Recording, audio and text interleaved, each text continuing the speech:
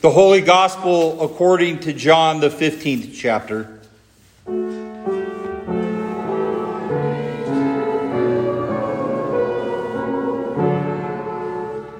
Jesus said, I am the true vine, and my Father is the vine dresser. Every branch of mine that does not bear fruit, he takes away. And every branch that does not bear fruit, he prunes, that it may bear more fruit. Already you are clean because of the word that I have spoken to you. Abide in me, and I live in you. As the branch cannot bear fruit by itself unless it abides in the vine, neither can you unless you abide in me. I am the vine, you are the branches. Whoever abides in me and I in him, he it is that bears much fruit. For apart from me, you can do nothing. If anyone does not abide in me, he is thrown away like a branch and withers. And the branches are gathered, thrown into the fire, and burned. If you abide in me and my words abide in you, ask whatever you wish, and it will be done for you. By this my Father is glorified, that you bear much fruit and so prove to be my disciples. This is the gospel of our Lord.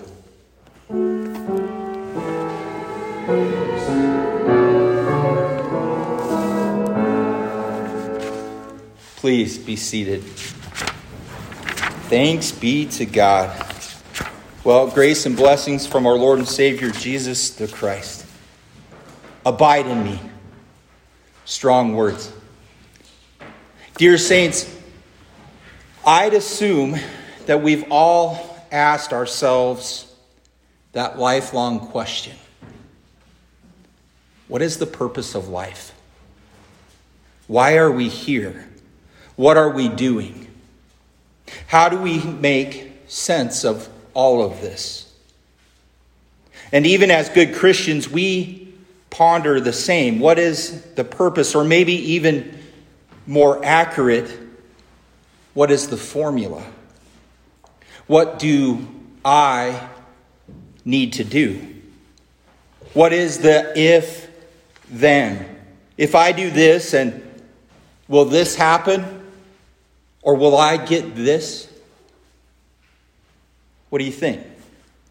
What is the purpose of your life? We even look to the Bible and try to apply some form of acronym to it. As an instruction book, perhaps. What is the purpose? What does this mean for me?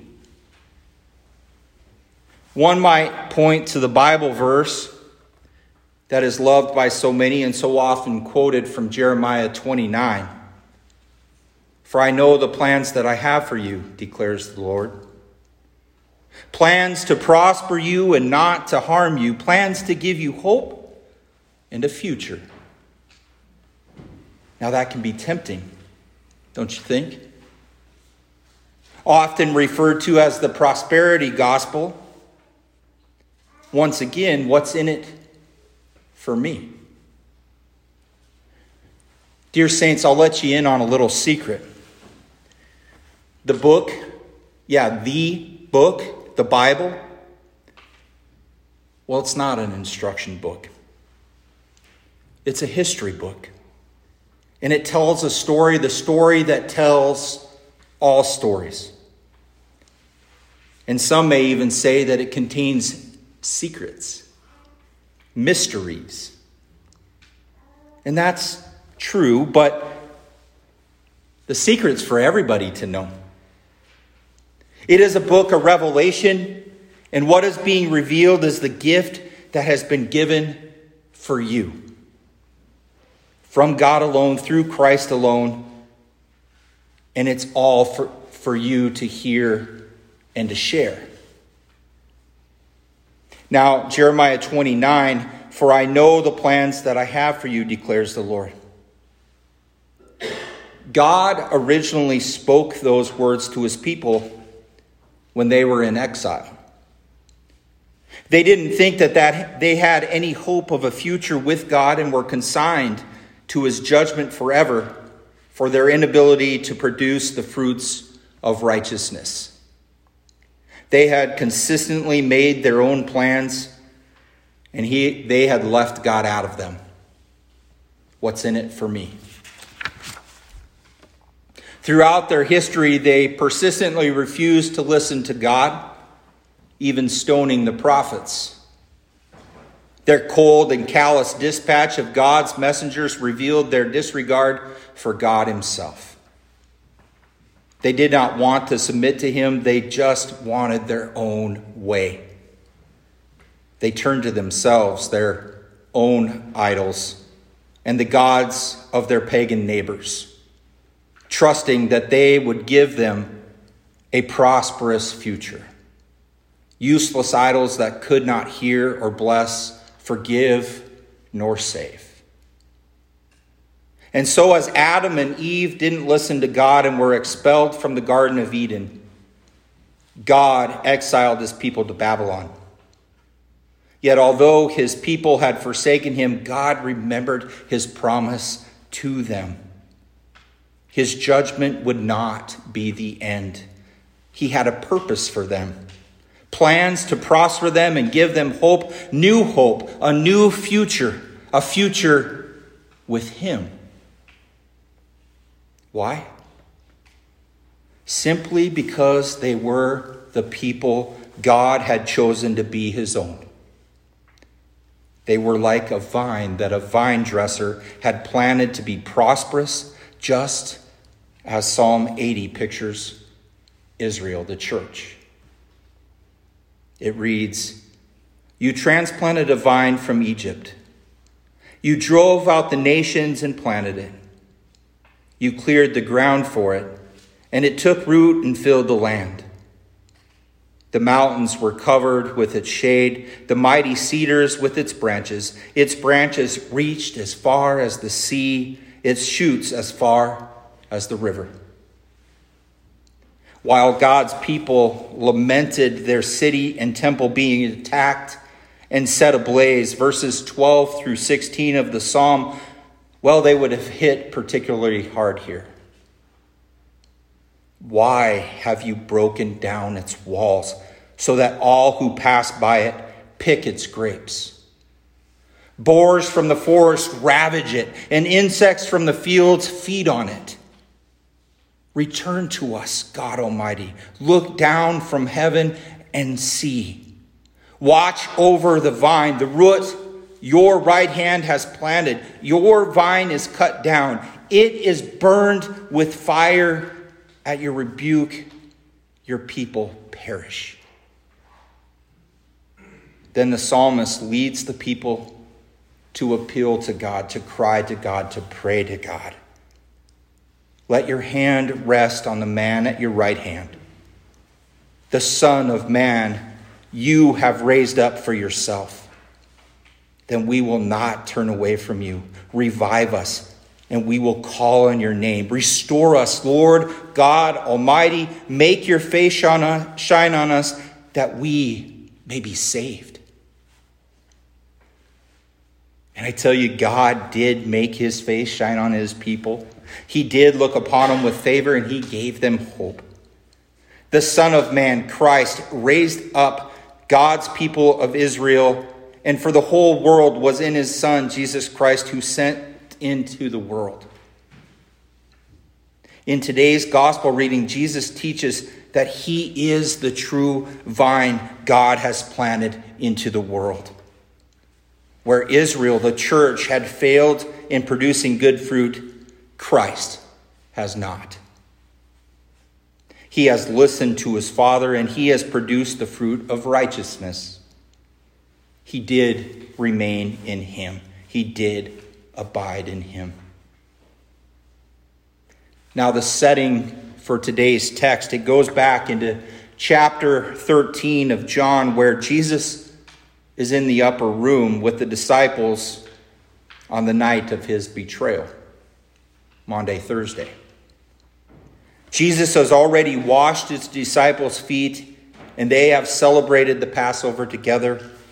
where Christ institutes a new Passover meal, breaking bread and saying, "This is my body given for you," and passing them the cup and saying, "This is my blood of the new covenant, which is shed for you for the forgiveness of your sins." Now he is about to go with his disciples across the Kidron Valley and to enter the Garden of Gethsemane. There in the garden, with his faithfulness to his Father's word, Jesus overturns what Adam and Eve's unfaithfulness brought into the Garden of Eden, as he prays, "Not my will, Father, but yours be done. I will abide in you." Jesus has perfectly obeyed his Father's will, even to the point of dying on the cross. There, the true vine of Israel, the sinless one who would produce the fruit of righteousness for the world, took upon himself the sin of the world and suffered the fate of the unfruitful branch in our place. Cut off and thrown into the fire, as it were, when he hung on the cross and he cried out, God, why have you forsaken me?" Upon his outreached arms, he bore all of the failings, the guilt, the shame of this world. And he changed places with us there, where he took it all from us and gave us his righteousness, his holiness, his purity, to rescue us from our just sentence of death and to give life to the world. Before he departed the upper room to go to the cross and beyond, Jesus teaches his disciples the necessity for them to remain in him. They are not to fall to temptation, that they are left to cope by themselves, and that they must carry on Jesus' mission and ministry by their own strength. No, that's not it. He says to his disciples, "I am the vine. You are the branches. Just as the branch is not able to bear fruit by itself unless it remains in the vine, neither are you able to unless you remain in me. Everyone who remains in me and I in them will bear much fruit. Apart from me, you are able to do nothing." Jesus warns them not to forget that they are entirely dependent on him to produce the good fruit that God requires. "I am the vine. You are the branches. Remain in me." Jesus says to his disciples to remain in Christ means that the disciples are already in him and he in them. They do not have to produce fruit in order to become disciples. They're already his disciples. Jesus has chosen and called them to himself and made them holy by his word. You are already clean by the word that I have spoken to you. Dear saints, what Christ does right here is so amazing, and be careful not to miss this. Jesus takes two pronouns, I and me, and he claims them for himself as his proper name. Let that sink in, especially when we're constantly asking the question, what's in it for me? What am I supposed to do? What is my purpose? Well, there it is. It's not about you. It's about him. Call it what you may. It might be a wordplay, but Christ has proclaimed that the greatest of all commandments, well, it's the first one. You shall have no other gods. It's not about you. It's about him. Abide in him. They are to remain in him. That will be so important in the days ahead of them when Christ is nailed to a cross and it looks anything like God is really in control and chaos and evil seemingly will triumph.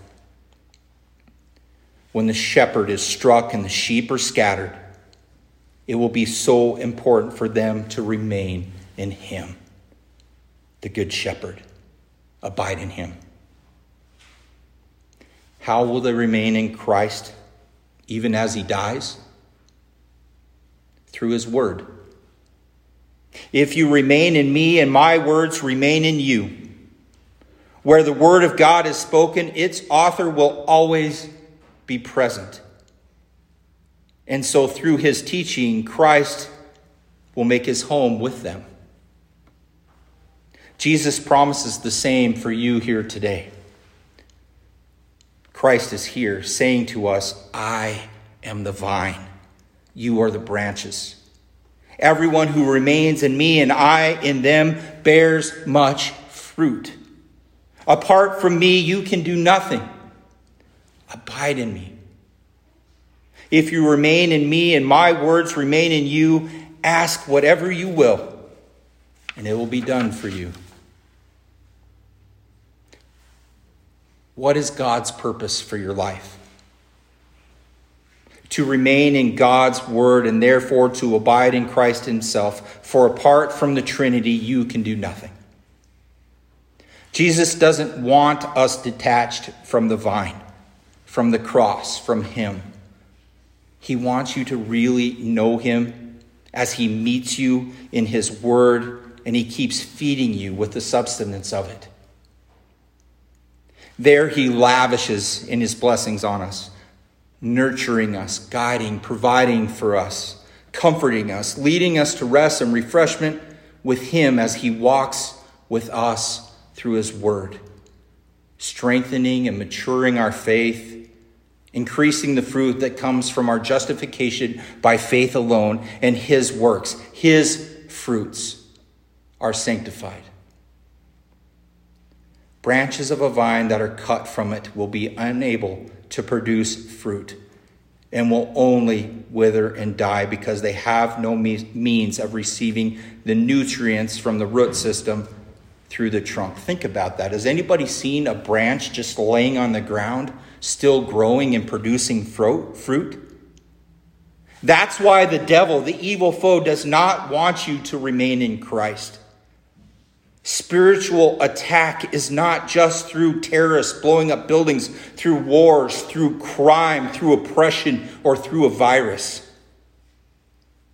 It is in everyday lives of Christians, usually in very subtle ways. He whispers to us. He causes doubt. And quite simply, Satan wants us to lose focus on Christ and where he promises to be found.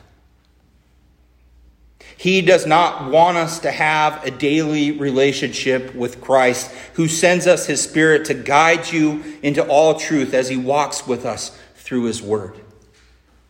He does not want us to come to worship and to hear the declaration of God's grace that we are clean and forgiven. He does not want us to receive his sacraments, where a crucified, risen Savior hosts us as his guest in the most holy of meals, where the Holy Spirit is imputed to us and fed, and we are gifted with the forgiveness from God of all there is, seen and unseen. The devil does not want us to remain in Christ by reading and hearing his word.